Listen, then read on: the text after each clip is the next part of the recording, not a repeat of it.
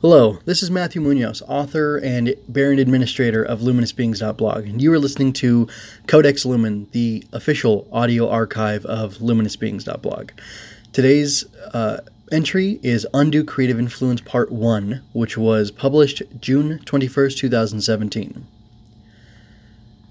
I will go ahead and read the body of the work now.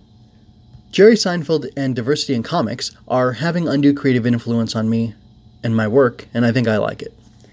Seinfeld is a hugely popular and successful comedian, quasi-actor, and host of the mostly great Comedians in Cars Getting Coffee.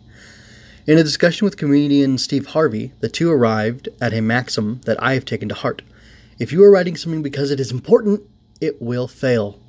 I have only recently started writing in earnest again. My writing more or less stopped when my first child was born. It was such a shift in life that nothing returned to normal for at least 3 months. One of the things that didn't return to normal afterwards was that I was no longer pursuing writing or drawing.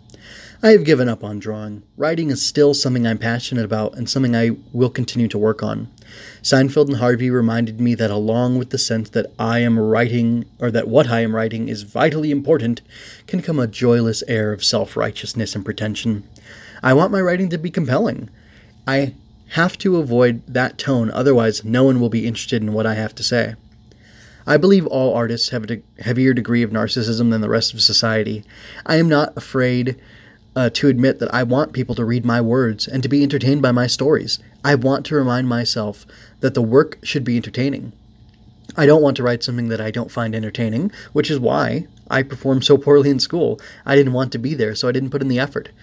To sum up, thanks to Mr. Harvey and Mr. Seinfeld, I believe I will be a successful author someday, if I can drop the pretentious attitude. I'll be discussing diversity in comics in the next post. And that concludes the post. So thank you for listening, and until next time, be well.